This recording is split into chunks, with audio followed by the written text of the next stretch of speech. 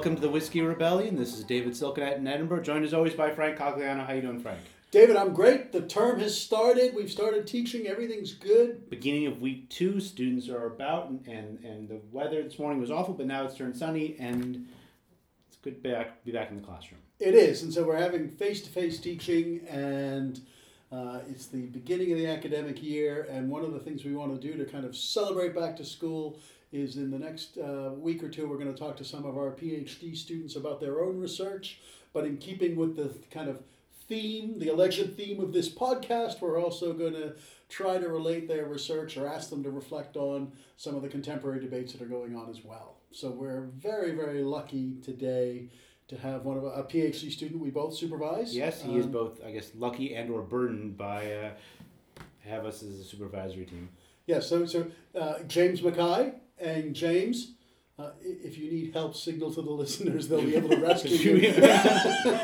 But so we want to spend a few minutes talking to James about his research in this episode, which is very, very interesting research, and you're in your final year writing up. And well, first of all, James, welcome to the podcast. Thank you very much for having me on. And tell us a little bit about yourself. What was your background before you came to Edinburgh to study with us? Sure. Well, I did my undergraduate degree at the University of Oxford in history and Spanish, and then I came to Edinburgh 5 years ago now, in 2016, to the Masters specifically in American history, and then I really enjoyed it, I had a great time, and then 2 years later, after having a year out, I started my PhD in 2018. So before we talk about the PhD itself, what made you want to do a PhD? What made you want to pursue postgraduate study in history? I'd always had it as something in mind. I had a break of 4 years after my undergraduate degree teaching English as a foreign language, but I always knew that I wanted to come back to academia at some stage. So even when I was applying for the master's degree, it was always as a stepping stone to go on to do the PhD. At least that's what I had in my head. How did you find American history? Growing up in England, how did you find American history as a topic? What drew you to it? Well, that's a pretty easy question to answer because I studied absolutely no American history at school, and I was introduced to it as an undergraduate, and in fact I ended up, almost exclusively studying US history as an undergraduate, which means my expertise is mostly US centered, and this is where I was drawn to the masters here. And specifically in American history, and so that's all I know. Signed up for something as an undergrad on a lark, and then... Yeah, why did you choose American history as an undergraduate? Partly out of curiosity, because I hadn't been exposed to it before as a student growing up in England. Partly because there weren't an awful lot of course options available to me as an undergraduate, because I was doing a joint honours degree. It was one of the ones that I was able to fit into my timetable. But I never looked back. I started off doing a course, the classic survey course from the Revolution through to Reconstruction. And that set me off, and I never looked back. Huh. So if I may, who taught you at Oxford? Who taught you US history at Oxford? Oh, there were a number of academics. I remember Jay Sexton, Peter Thompson, Richard Carradine. Those are the ones that stand out for sure. Well, some very fine scholars, excellent. Okay, so and then you decided you came to Edinburgh to do a master's in U.S. history, and then you came back for the PhD. Tell us what your PhD is on. Right, so I can give you the title. That's let's start with the title. The easiest way to start off. Yeah, so my dissertation is called What They Call Free in This Country, Refugees from Slavery in Revolutionary America. I'm looking at the conflict from 1775 to 1783. So it's tracing the movement, both voluntary and enforced, of self-emancipated and enslaved people throughout the Revolutionary War. So what are your main sources for that? How are you tackling it? I should probably give a sense of the geographical scope as well. Please do. Although Revolutionary America is in the title, it predominantly has a focus on the South, as well as New York City, considering New York as almost a southern city, and that fits into the focus on movement that I have in the project. In terms of sources, I don't think I'm using any sources that would be unfamiliar to historians of Revolutionary America, particularly with the focus on slavery. I'm using lots of newspapers, particularly ones from cities occupied by the British during the conflict. The National Archives down at Kew have a lot of really relevant sources, things like the Board of Police records during the occupations of Savannah and Charleston. Trying to think other really important sources. The Loyalist Claims Commission is a really important group of documents for trying to capture a Black perspective, for trying to capture Black voices and foregrounders in the project. I've also, before the pandemic, I was fortunate enough to have the chance to do some research at archives in North Carolina and South Carolina, at the University of South Carolina, University of North Carolina State Archives in North Carolina too. So it's piecing together lots of different sources to try and come up with the whole. So actually, if I can ask a couple of follow-ups, David. If you look like you were about to jump in, but forgive me. You mentioned the pandemic. So just before we go back to your thesis, how has the pandemic affected your PhD research? I mean, it's disrupted all of our lives in different ways. But I'm mindful that PhD students, especially here in the UK, they're on a pretty tight time schedule. And the clock is always ticking, That's right. And it's been 18 months. So can you just reflect a little bit on that? And then we'll get back to your thesis. Yeah, absolutely. I would say that it's had more of an impact on the framing and scope of the project than in terms of limiting the source base. So I mentioned earlier on that it has it's primarily a project focusing on the revolutionary South, and that's been borne out partly due to the pandemic and not being able to get to some of the archives. I'd anticipated New York City having a much more prominent role, for example. And I still want to include that in one of my chapters, but it won't have the role that I'd foreseen.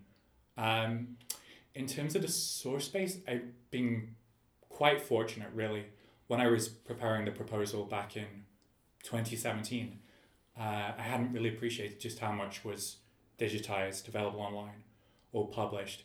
So important sources like the newspapers I was referring to earlier, like the Royal Georgia Gazette, the Royal Gazette in South Carolina, for example, are available online.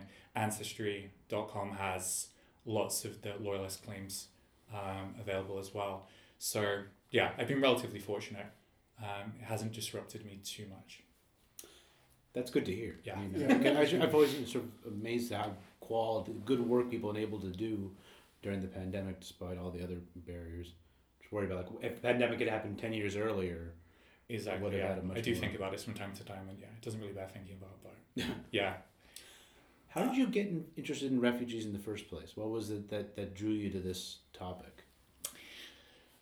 Yeah, if I think back to when I was preparing the proposal, I'd initially had a much more of an explicitly military focus and looking at the Black military contribution on the British side primarily during the Revolutionary War. But then my feeling was that ignored a large number of Black freedom seekers who are not involved as combatants. So I moved away from a military focus to a focus on refugees because I felt that was a more kind of inclusive perspective on the Black experience during the Revolutionary War. I argued in an undergraduate lecture that I recorded the other day for our U.S. History Survey that if one is going to look at the experience of Black people, but particularly enslaved people during the American Revolution, it's definitely it's a regional story. That the story is very different depending on whether you're looking at the northern colonies come states, that is every place north of Pennsylvania to the northward, and southern states and colonies. Right. Would you agree with that view? Yeah, absolutely. And in the work that I've been doing recently, I've been focusing on, as I mentioned a few moments ago, British occupations of Savannah and Charleston. And I think you can break it down into an even more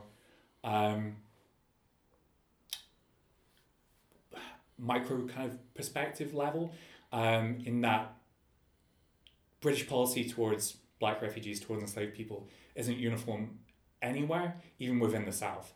And I'm going to be arguing that British policy in Savannah, at least pre the occupation of Charleston in 1780, has distinctive features that aren't borne out and shown when you look at Charleston even a couple of years later. So I think that's right, and it's true even of the Revolutionary South as a whole, let alone if you go on to consider the Floridas, for example. And Virginia.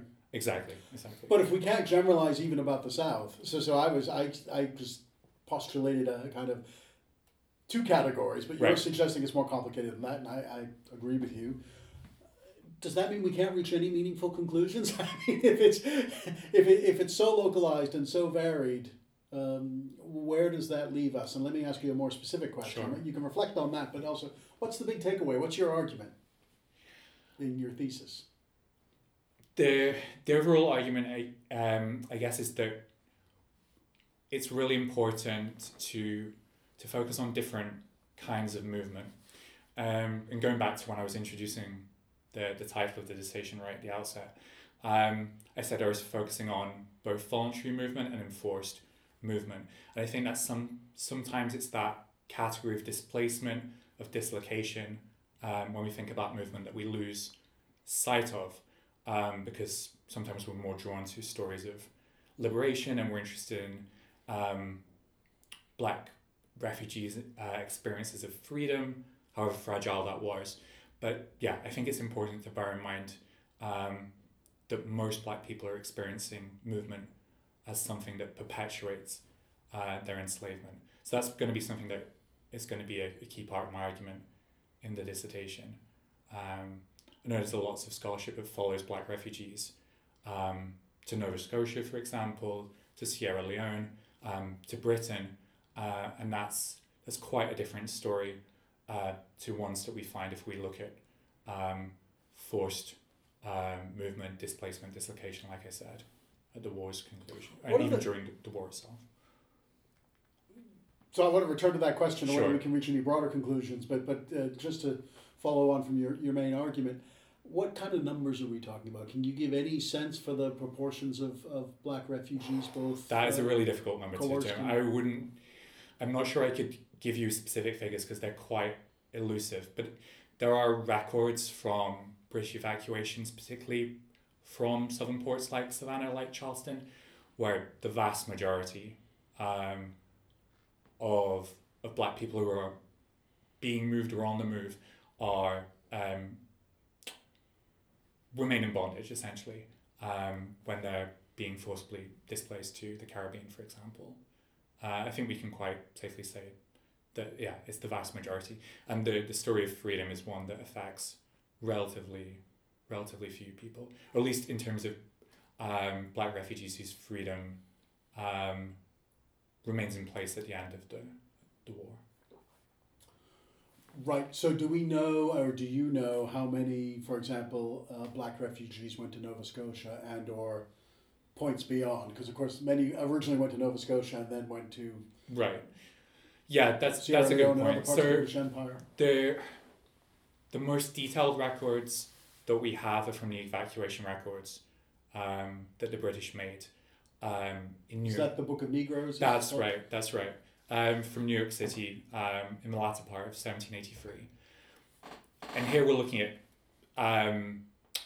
Black refugees in the hundreds, whereas if we're looking at the displacement of Black people who remain enslaved, we're looking at figures in the thousands. So it's that kind of scale that's worth bearing in mind before we get drawn to the idea of the British army as an uncomplicated liberator. Right, because as you'll know, there's certainly a popular perception that the British Army, that Britain represents liberation for enslaved Americans during the American Revolution. So one more question before I hand things over to David. This question about whether we can reach any broader conclusions. I mean, I think you've demonstrated quite persuasively that, of course, the local context really matters and that the local responses are different. So that being the case, is it what do we make of that if one wants to take a broader view of the American Revolution? Wow, that's that's a very big question. I would say that, at the risk of avoiding the question, this, the Have you local listened to the podcast? Yeah. That's all the local histories matter, and this the stories of what happens within places like Savannah, like Charleston, that until relatively recently have been quite neglected in the scholarship. I think you could argue that are really important. And just to go back to kind of the big claims that I'm hoping to make in the dissertation, I have the word refugee or refugees in the title of my project. So one of the claims that I'm going to be making, one of the arguments I'm going to be making, is that Black refugees are forging a refugee status on the ground that's quite different to the policies and proclamations that British commanders are enacting, often from outside the South, but then they have important ramifications within the South. So looking at this kind of bottom-up on the ground kind of perspective is really important, because there isn't a uniform British policy, and that allows Black freedom seekers to take advantage of chaos in the revolutionary South, to exploit what Vincent Brown's kind of has called the fissures in a landscape of planter power, I think, to create a refugee status that doesn't exist at the outset of the conflict. And how long does that status persist? Does this persist as a kind of collective memory, collective action? If they create this separate refugee status, or they forge a particular, or they invest being refugees with a certain meaning, does that transmit over time after the revolution?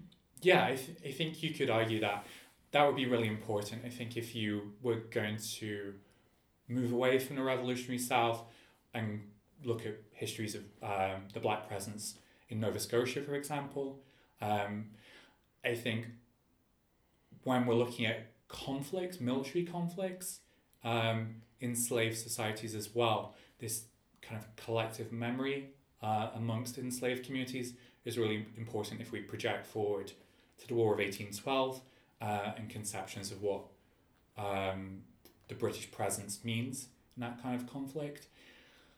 One of the or some of the scholarship that I've been drawing on in my own project on the Revolutionary War is applying methodologies and perspectives from the American Civil War and seeing if they're helpful and useful for historians of the Revolutionary War. And I think oftentimes they are. It sometimes might distort the role and the kind of self-conception of the British Army during the Revolutionary War. It's not the Union Army during the American Civil War, and it's not even the British Army during the War of 1812. But there are important lessons, I think, that historians can take by trying to think creatively about parallels between these conflicts. Well, as we happen to have a Civil War historian sitting right here, as it happens. So, David, I hand things over to you. And okay. You want to ask a question? Because you mentioned British proclamations earlier, right. And one of the people thinking about first hear about your topic, probably if they know anything about Black refugees in the Revolution, they probably know about Dunmore's proclamation. Yeah. Do you want to remind people who don't know about Dunmore's proclamation what it was? And I know there's been a debate about how we should interpret Dunmore, and I was wondering what you thought about him. Is he a agent of liberation? Is he doing what exactly is his motivation?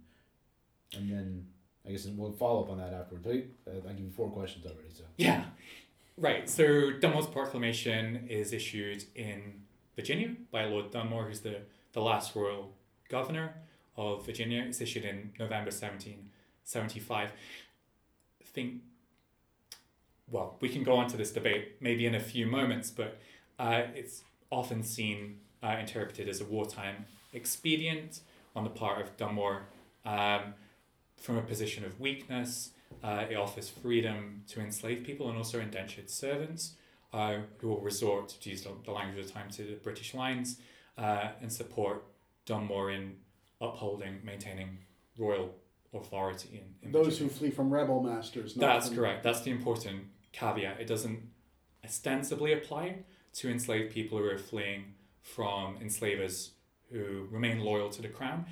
There is evidence that enslaved people do flee from loyalist enslavers, and sometimes it results in their freedom. Similar kinds of things happen in the Civil War. Yeah, they're on the ground. The reality is messier than these kind of distinctions that are made in the proclamation itself. That's pretty an answer to at least one of yours. Yeah. So questions. How do you interpret Dunmore's motivations? Yeah, that's a really important question. I think, as I said, it's best viewed as a wartime expedient, at least in Dunmore's conceptions of it. Again, it's issued from a point of extreme weakness when British and loyalist forces have almost no presence on land. They have to flee themselves to vessels and shipping in the Chesapeake. So that's the important context. The flip side of that is how enslaved people interpret the proclamation, and recent scholarship has brought more into focus how Dunmore's actions themselves are motivated by enslaved people, self-emancipated people fleeing to him in the months before November 75. And are other British officers doing similar kinds of things? What do they learn from Dunmore, either things to do or things to not do? Right. I mean, that's a really important question because, like you say, that's the proclamation that's kind of first and foremost in people's minds when we talk about this topic. Another really important proclamation, especially in the terms of the way it's reworked, is Henry Clinton's Phillipsburg Proclamation, which is issued early in 1779. In fact, when Clinton is in New York. So it's issued in quite a different context. And it's issued in response to the Patriot forces being perceived as incorporating an African-American presence within their own lines. So that's an important caveat as well with the Phillipsburg Proclamation. Again, that's really reworked by enslaved people, self-emancipated people themselves. And if you look at, Frank alluded earlier to the Book of Negroes, the important evacuation records from New York, it's one of the proclamations that's cited in the freedom certificates the British commanders are issuing to black refugees. Interestingly as well, other proclamations issued by William Howe appear in the Book of Negroes records, which don't ostensibly mention offering freedom or refuge to enslaved people at all, but they're reworked and re-envisioned by the flight of black refugees to British lines. So how do the Patriots then respond to all this? If the British Army is not quite an army of liberation, but also isn't quite not an army of liberation, how do the Patriots respond to that? Yeah, that's a really important question as well. And I think going back to the focus on movement that I was outlining at the beginning of our conversation, Patriots are very aware, I know there's evidence or quite abundant evidence in the primary sources that enslaved people will try and flee in response to these proclamations, and even where then they don't essentially officially apply to wherever British forces present themselves. So there's evidence in several of the colonies or states that I'm looking at in my project where revolutionary patriot legislatures or governments put in place plans to forcibly displace enslaved communities on a large scale. They don't always enact it because it's not possible in times of war. And in any case, it would present opportunities for enslaved people to flee themselves. But on a more kind of personal, individual basis, there's, again, significant evidence of patriots, whether they're involved in a military effort or not, forcibly displacing enslaved communities out of the path of British forces. And what's life like for these black refugees when they get to British lines? That's another important part of my dissertation. So there's a line, I think, in Sylvia Fry's book, Water from the Rock, that the liberator, we could use liberators in inverted commas, air quotes, often seemed like the enslaver. I'm paraphrasing poorly, but that's the sense. For black refugees who come to British lines, when British forces are inclined to receive them, when they have no choice but to receive them because of the extent of the flight, they're often incorporated, or their labour is appropriated and then incorporated into the British war effort. That's particularly important in the occupations of Savannah, Charleston. They're a central part of my dissertation. Their precise status is difficult to determine. Some recent scholarship has said that they're kind of placed in their kind of category of status of ward of the British Army. Some of them receive freedom papers, freedom passes as a result of their service. Some of them receive wages, which is important for trying to explain how black refugees survive the occupation and the revolution, or the Revolutionary War. But they're doing work, really physically demanding work, needless to say. So that the British Army can make its soldiers, its regular troops, available for military combat, essentially. So what kind of work are they doing? Are they in support of the army? What are the tasks they're doing? Yeah, that's a great question. The most comprehensive documentation of the roles assigned to black refugees is in the Royal Gazette that's published in Charleston during the British occupation. And I think it's in the early part of 1781, the British publish quite extensive lists of black refugees who fled, come into British lines from across the Low Country, which again gives you a sense of kind of geographic sense of where people are fleeing from across the Low Country. But lots of black refugees are working in the engineering department. I'm trying to think of other categories of labour that are assigned to black refugees. Obviously, engineering is really important, particularly in Savannah in the context of the French Patriot siege of the town in the autumn of 1779. They're working in hospitals, they're working as nurses, working in the Quartermaster General's department. They're assigned to all kinds of labour, again, designed to free troops from this kind of more labour that's perceived as being more onerous, and freeing troops for combat. I mean, just listening to you talk about that, it just reminds me about it. Sounds very, very similar to the kinds of work that black refugees are doing in the Civil War, especially in 1861, 1862. Right. And some almost the exact same locations, right? Yeah. The same spaces, and so there's an interesting echo there. Yeah. Yeah, particularly if we're talking about kind of collective memories as well. We should make clear to our listeners who don't read military history and 18th century military history with detail. Engineering doesn't mean they're working with protractors and compasses and things. They're digging ditches and digging trenches and doing cutting down trees. Physical labor. Yes. Yeah. That's right. That's right. Building defenses at the direction of military. Thank you for that translation. For well, yeah. I understood what he meant, but I was like, yes, but I realized, thank you. So did I, David. I know you did. That's why I'm applauding. That's right. I mean, like I said, this is really important. Savannah in the context of the siege. It's really important, again, in Charleston in the context of when the British are the besiegers. They're relying on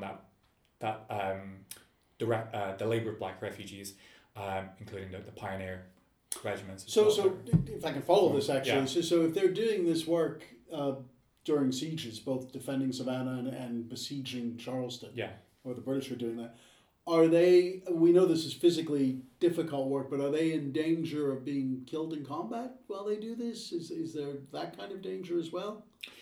There is, and there's record of this happening. I'm thinking about other dangers as well that they might have encountered. But during the siege of Savannah, there's primary source documentary evidence of enslaver and enslaved occupying the same homes during the siege, obviously encountering similar but quite different experiences of that kind of conflict.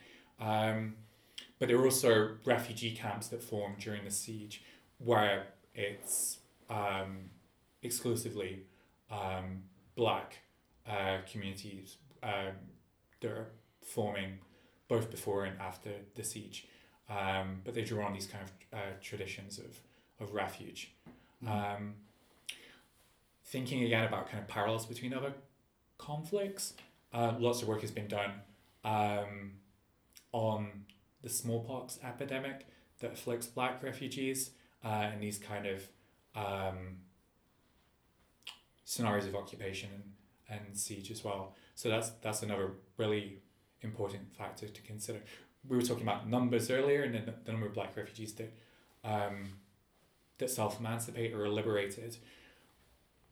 This is quite hard to determine, or the fates of many black refugees are quite hard to determine, in part because the mortality rate is so high, in part because they're at the forefront of combat, or they're put in danger because of their positions on the siege works, for example, but also because of the disease they're exposed to in these kinds of situations. Are the there's a long history, obviously, of enslaved people running away, both before the revolution and after the revolution. Are the people who are running away drawing upon like knowledge they have about how to escape from slavery in becoming refugees? Yeah, I think there is, again, substantial evidence to say that that's the case. So one of the important parts of my project is trying to determine when, where, why black refugees flee, and the concept of marronage again is really important in the context of the Southern Low Country. It seems, as far as I can tell from my research so far, that black refugees come to British Lions because they see that as offering potentially a more enduring freedom or greater protection, at least in the short term, from the kind of daily brutalities of slavery and from the war itself, than the kind of maroon communities, autonomous communities that we see both before and after the Revolutionary War. So I'd argue that that's a significant difference. Sorry, James, for our non-specialist listeners, could you explain what maroon communities are, what marronage is, please? Wow. You're giving me some softball questions. So yeah, I think probably, well, I'll draw on your own definitions as well if I make a misstep. But these are communities of self-emancipated people, which is self-sustaining. They might have some interactions from time to time with a military force. I'm thinking about examples from Jamaica. But essentially they want to be left alone, and they might come to an agreement or reach some kind of accord with military forces. Of course, there's the important distinction that maybe someone else would like to elaborate on between petit and grand marronage as well. That might be important to explain. But essentially, autonomous, self-sustaining communities of self-emancipated, self-liberated people. Yeah. So I guess Jamaica, as you mentioned, is the sort of the big example in the New World of a maroon community, of a large number of formerly enslaved people who established themselves in the mountains. Where are the big maroon communities in the soon-to-be United States? I'm thinking of work by Tim Lockley. He's looked at maroon communities upriver, the Savannah River I'm referring to. And that's particularly prevalent after the Revolutionary War, so it's something that might form a kind of epilogue to my own project. Yeah. The other, I guess, really big one that develops, I guess, mostly later is the Great Dismal Swamp community, which is probably the biggest in the. Yeah. So again, not all of our listeners will be familiar with the Savannah River or the Great Dismal Swamp. So, what states are these? Okay, so the Great Dismal Swamp is on the eastern end of Virginia, bordering North Carolina. The swamp extends into both regions, and of course, the attraction of a swamp whether it's on the Savannah River or whether it's in the Carolinas or whether it's in Louisiana, is that swamps are seen as you can hide in a swamp pretty well, and so there are these communities that sort of develop in the swamp, some of which last for generations, and are kind of a way of running away before there's a place to run away to in freedom. And there's no free states to run to in 1776, right. And so running into the swamp is a difficult alternative, but one that some enslaved people choose. So it's an opportunity to create free space. Maybe. Yes, exactly. George Washington tries to get rid of he runs a company, in fact, to try to clear out the Maroon community in the Great Dismal Swamp. Helps dig some canals to try to drain the swamp. Doesn't really work, but I think Virginia planters are aware of the enslaved or formerly enslaved communities there and are threatened by them, just like they're threatened by the people that James is writing about who are running away to the British. So we want to turn and talk about a contemporary debate that has that your work, I think, can inform. But before we do that, or more as a transition to that, I want to ask you to reflect a little bit on your use of language, because for non-specialists listening to this, so a lot of our listeners are people who are really interested in history and interested in American history, but they may not be professional historians. And so you've used phrases like enslaver, self-emancipation. These might be less familiar to our listeners who are educated readers and students of history, but are not necessarily practicing historians. So again, why not use the term runaway instead of refugees? I think a lot of our listeners, general readers and general students of the topic would be more familiar with the term runaway than refugee. Right. Yeah, I think that's a really important question. And I would say that the term refugee, particularly in relation or in comparison with the term runaway, for example, and again, I'm drawing on scholarship such as Amy Merle Taylor's work on black refugees during the American Civil War. It captures the compelling need, the urgent need for protection. The black people who are the focus of my dissertation. I'm trying to avoid using the word refugee to explain why I'm using refugee there. That compelling need for protection that is found in the documentary evidence. So British officers for example, will write urgently to their superiors talking about the scale of black flight to their lines, and black refugees, as I alluded to earlier, kind of reinterpreting, re-envisioning proclamations issued by military commanders to compel British officers to offer them a sanctuary. So I think that's one of my most important justifications for using it. Likewise, it helps me, I think, to foreground a black perspective across the projects in a way that Runaway might foreground an enslaver's or slaveholder's perspective. That I was about to reiterate. I think that's a really good point, because I think one of the shifts in language that's happened about how we talk about slavery as an institution is much the language that had been used for centuries had privileged the perspective of enslavers. That's right. Yeah. And so if you say someone is a runaway slave, they're running away, and you're both putting them in a category of property, and then you are implying that where they belong is on the plantation. They are running away from the plantation, but that's where they should be.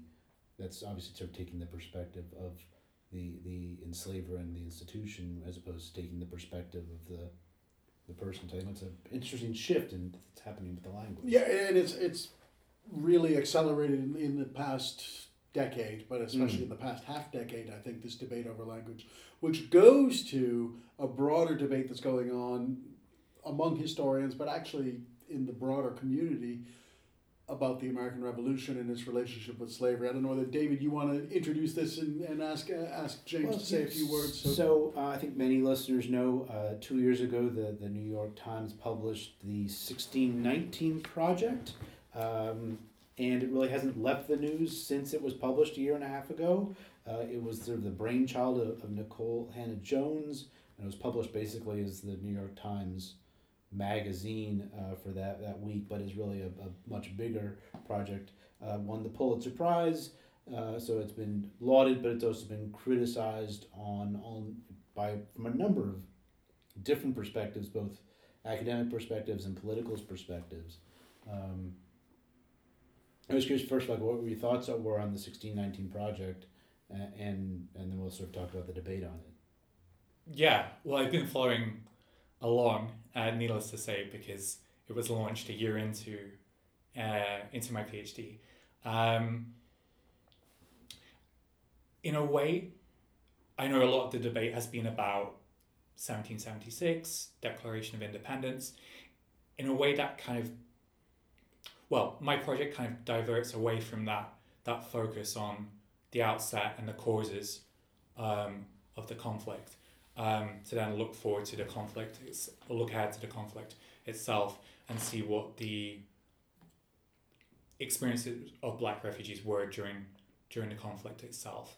So this isn't really a major part of my my dissertation, notwithstanding the focus that I have in a first chapter where I'm looking at Black flight around the time of Dunmore's proclamation. But it's not an argument that really forms a central part of my thesis. I mean, the main thesis of the 1619 project that runs through the whole thing, and of course the 1619 project covers far more than the American Revolution, is about centering the Black experience as an explanation or as a way to understand American history, both its colonial antecedents and the development of American life and culture since emancipation as well. So it's far more wide-ranging than the debate, such as it is on social media, would have us believe. The debates are really like on 2 pages of the 100-page thing, right?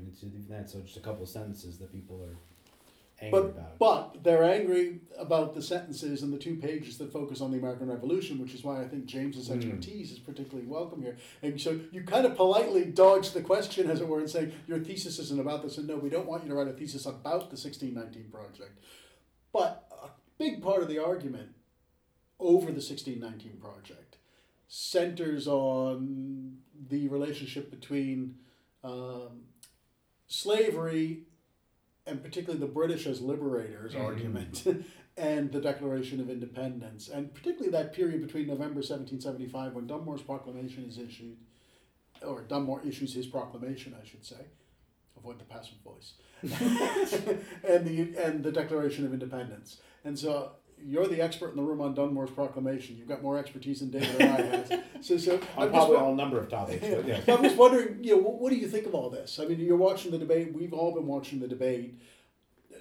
Neither of us has participated, though, and none of us has participated in the debate. Well, it's very, if you go on Twitter and search for 1619 Project, you'll get a flavor of this, and it's become, so there seem to be 2 camps on this one. I think they're talking past each other a little bit, but I want to hear your thoughts on it. Well, yeah, clearly it's a very complicated, the impact of the proclamation is very, as we alluded to earlier, it's very difficult to unpack. I think the caveat that you introduced earlier is a really important one, that Dunmore's offer of freedom, such as it is, applies to enslaved people who are fleeing from enslavers who are loyal to the Patriot cause. I mean, that in itself suggests that there's a momentum towards, clearly the declaration hasn't been issued yet, but that in itself, it kind of alludes to the momentum towards independence that's motivating Dunmore's proclamation. But yeah, I think that's something that's lost sight of, what the strict terms of the proclamation were. I mean, maybe for people who haven't read the 1619 Project recently, and especially read the passage everyone's talking about, I might as well just sort of read into the record here for the benefit of the court. So they Conveniently left out of our founding mythology is the fact that one of the primary reasons the colonists decided to declare their independence from Britain was because they wanted to protect the institution of slavery. By 1776, Britain had grown deeply conflicted over its role in the barbaric institution that had reshaped Western Hemisphere. In London, there were growing calls to abolish the slave trade. This would have upended the economy of the colonies, both the North and the South. The wealth and prominence that allowed Jefferson, at just 33, and other leading founding fathers to believe they could successfully break off from one of the mightiest empires in the world came from the dizzying profits generated by chattel slavery. In other words, we may never have revolted against Britain if the founders had not understood that slavery empowered them to do so.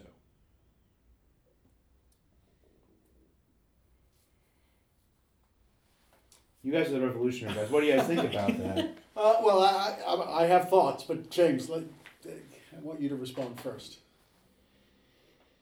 Well, to go back to the kind of takeaway that you asked me about from my dissertation right at the outset of our conversation, I think this is why a focus on movement in different forms is really important, because it's difficult to cast the British government or the British military as uncomplicated liberators when you look at the fates of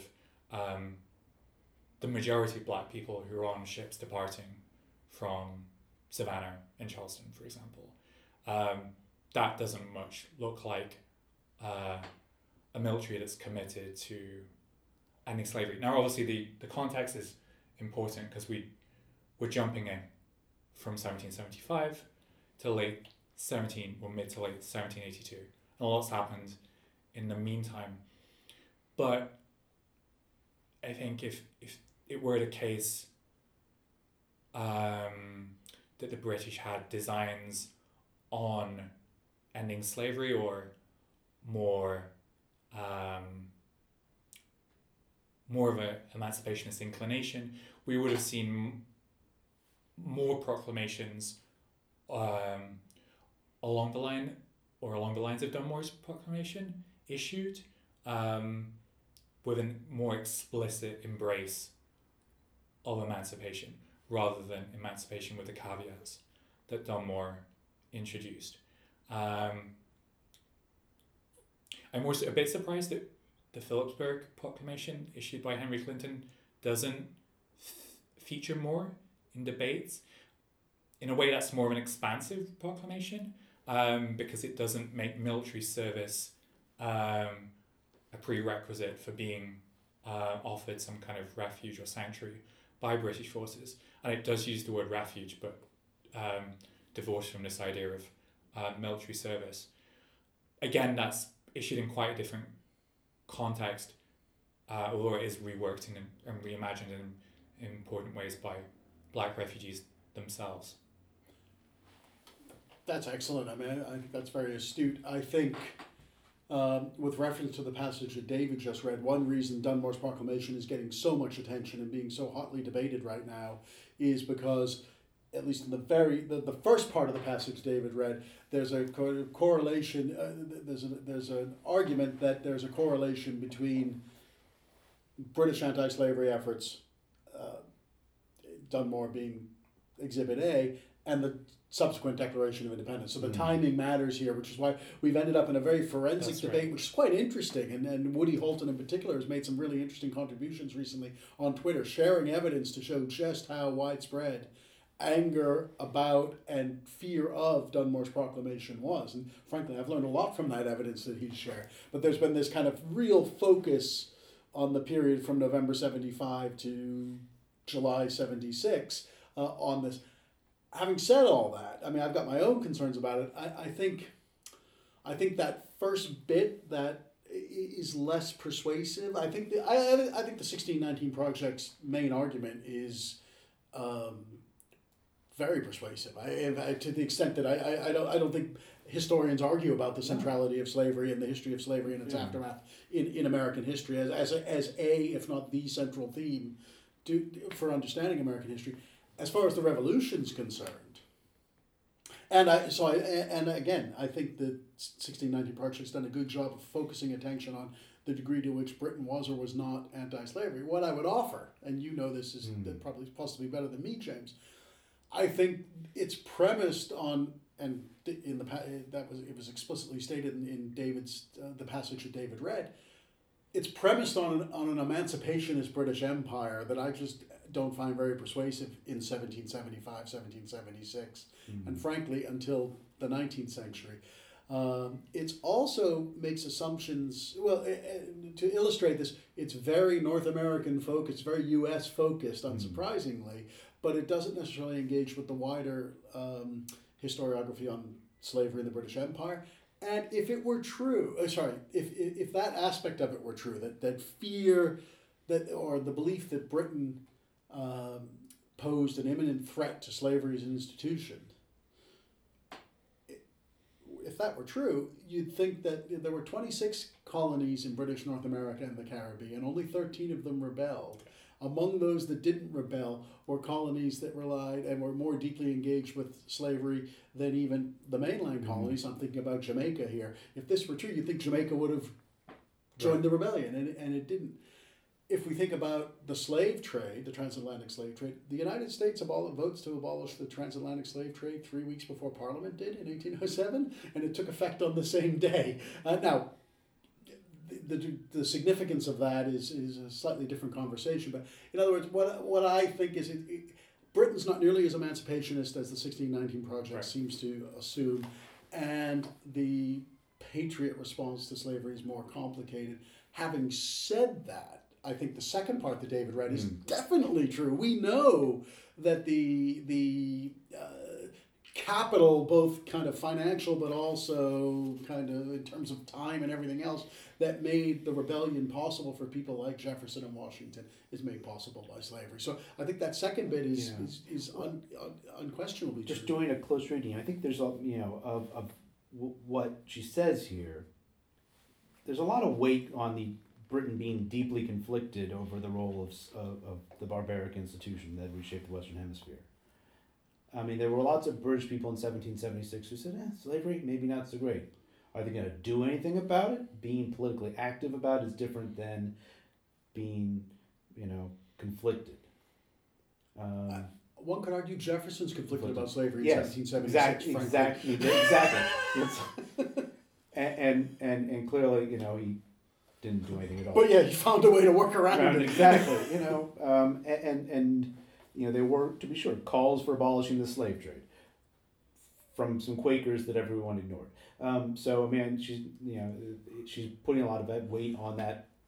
But it doesn't invalidate. I mean, historical debate. All three of us engage in historical debate all the time. You can take exception, or you can take issue, right? Yes. An exception to particular elements of an interpretation, and that doesn't invalidate the entire interpretation. To be sure. And the debate that's emerged over the 1619 Project, at least as it's been reduced to caricature on both sides, is kind of unhelpful, frankly, I think. So, and this isn't intended to be a work of scholarship. There are no footnotes attached to the 1619 Project. It's intended to be at least my reading of it is supposed to be sort of an interpretation of American history from a particular lens. You could fight over almost every sentence if you wanted to, because you can fight over almost every sentence of any text. There's a sentence earlier, I reread the whole thing this morning just for the fun. There's a sentence earlier where she talks about the role of African enslaved people and rice cultivation, and them introducing rice into the Low Country. There's a huge historiographical debate that multiple books have been written on about whether that black rice hypothesis is true or not. The fact that she doesn't engage with that debate doesn't mean that you need to toss out the whole project, as you point out. That there's debates about lots of these things. Well, and one reason why this particular aspect has got so much attention is because prominent historians, wrote to the New York Times in opposition to it, and there's been a real focus on this particular aspect of this. To be sure, and not only it's been a weird coalition of critics. So you've got the Gordon Woods, James McPherson, Sean Wilentz, Victoria Bynum, James Oakes, prominent historians writing criticisms sometimes in the New York Times, sometimes in the World Socialist Daily or some other. Well, they gave video interviews to Reviews. the World Socialist. But you also have conservatives like Tom Cotton introducing a bill last year called the Saving American History Act that would have stopped any funding of for any school district from the federal government that use this curriculum. And there's a curriculum attached to the 1619 project. And there's obviously been all kinds of attacks of it on the right-wing media as being un-American. I mean, I guess the thing that infuriates some people, not necessarily the historians who are quibbling over footnotes, but the timing of Dunmore's proclamation is, what does that make the revolution mean, and therefore what does it make America mean if slavery and defending slavery is one of the things that motivated the revolution in the first place? If the revolution isn't as unvarnished good about freedom and liberty, which are the same thing, and defending your rights against tyranny, but are instead having these other kinds of motivations as well. But it's a good. Yeah, sorry, David. I'm not criticizing you when I say about Samuel Johnson, the great English lexicographer, right? That wrote Dictionary of the English Language in the 18th century. Famously asked, "How is it we hear the loudest yelps for liberty from the drivers of Negroes?" Which is actually the line that she quotes in the 1619 project immediately before the passage I just read. Right. Okay. So my point being, people have been saying this for 240 years. Yes. Oh, I agree with you. But I think for a certain, and I'm not necessarily talking about that within the historical profession, but in terms of the ways in which some of the public has read this, some of them have a view of the United States as, in a very providential way, that this kind of historical analysis of the revolution, whether you agree with the particulars of it or not, is a fundamental attack on who they see the United States is and who they see themselves as and their place in the world. Well, it's not our job to make them feel good about themselves, I'm afraid.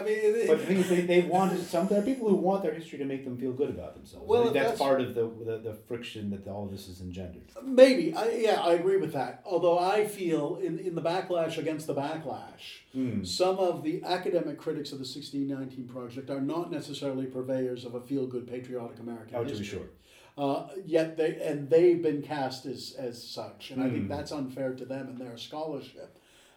Similarly, I don't think Hannah Nicole Jones and people who have, like Woody Holton, who've provided some of the evidence to amplify this view. And again, I found that evidence quite persuasive and interesting. It's causing me to question my own interpretations of these events, which is the purpose of that's the whole point, right? Yeah. Right? Have been cast as sort of America-hating communists. That's nonsense, too. History's not about making us feel comfortable. In fact, it should make us feel uncomfortable. We know, Samuel Johnson reminded us, but there were lots of people at the time reminded us that the American Revolution is a mess, and you can't help but be ambivalent about it. James, you are. Have we made you feel uncomfortable? Yes, if you feel uncomfortable, this is a safe space for you. But actually, this is a good thing to ask you, because David and I are both Americans, as right. you may be aware of this. You are British. I think it's safe for me to say that, right? Yeah. If listeners can help me out. And you're studying this. One of the arguments I always make to my undergraduates here is, look, this is an episode in British history as well as American history. It might be the foundational moment in American history, but it's of passing interest in British history too. Or foundational moment in the history of the United States as opposed to American history. What do you make of? How did you come when you came to the study of the American Revolution, particularly with these questions around enslavement and liberty, and then the 1619 debate, and I'm using that term advisedly, has kicked off.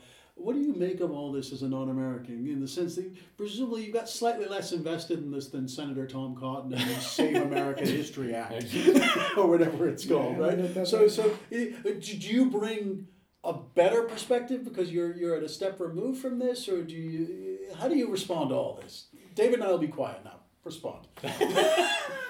I mean, I don't think I bring a better perspective. It's just a different perspective. And certainly, you've talked about American exceptionalism in the past, right? America's not, well, the United States isn't exceptional in having citizens who want history to make them feel good about themselves. So, and that might tie into something we alluded to earlier about the risk of presenting Britain as a kind of proto-pseudo emancipationist, abolitionist force during the Revolutionary War, which the evidence doesn't bear out. To be sure, some enslaved people are freed as a result of their actions and their interactions, collaborations, the labour that's appropriated from them by British forces. But there isn't. I don't think there's a story to tell of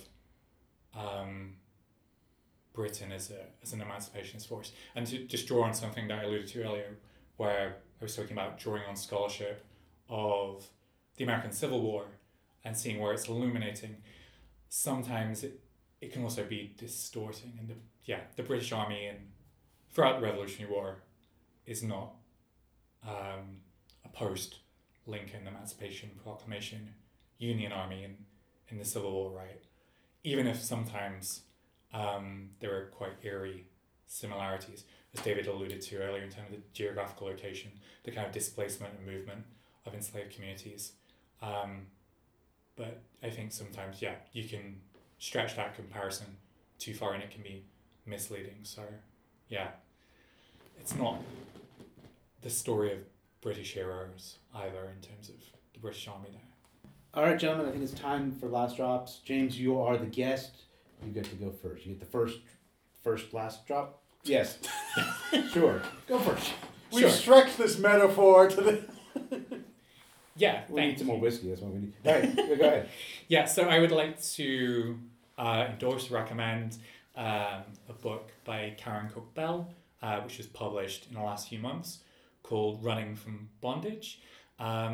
It's a study that looks at enslaved and freedom-seeking women's experiences during the Revolutionary War. So it's going to be a really important work for me to engage with as part of my own project, my own dissertation.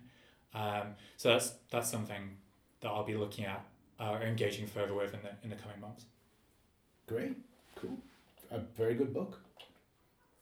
Frank, what you got?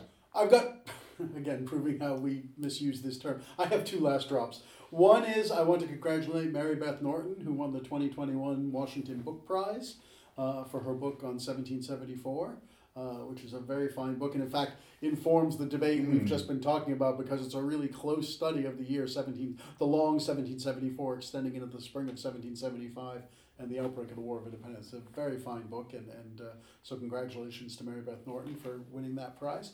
But I also am very happy, I've just got a copy of a new book published by Harvard, Belknap Press at Harvard University Press, called Washington at the Plow, The Founding Farmer and the Question of Slavery.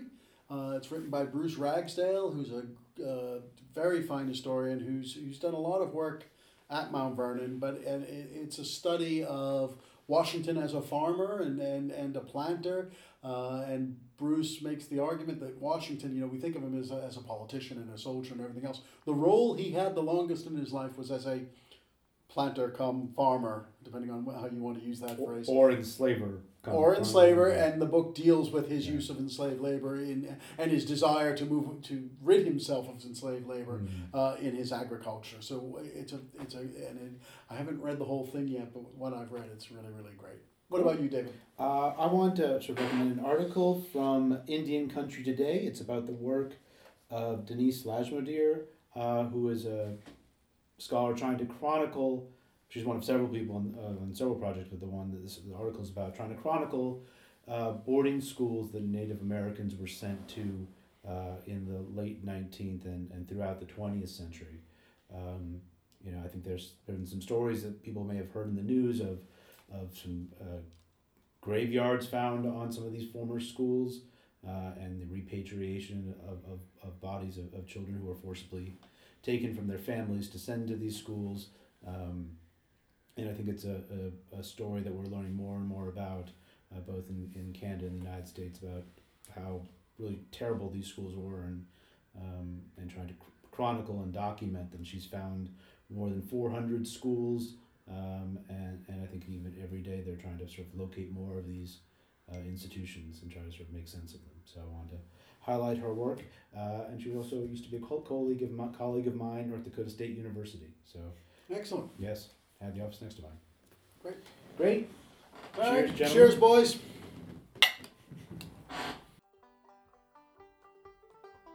The Whiskey Rebellion is hosted by David Silkenet and Frank Cogliano.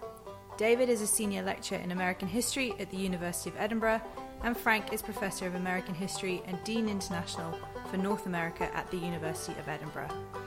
The Whiskey Rebellion is available on iTunes, Stitcher and Podbean. You can follow the show on Twitter at Whiskey Rebel Pod and like the show on Facebook for updates about current and future episodes.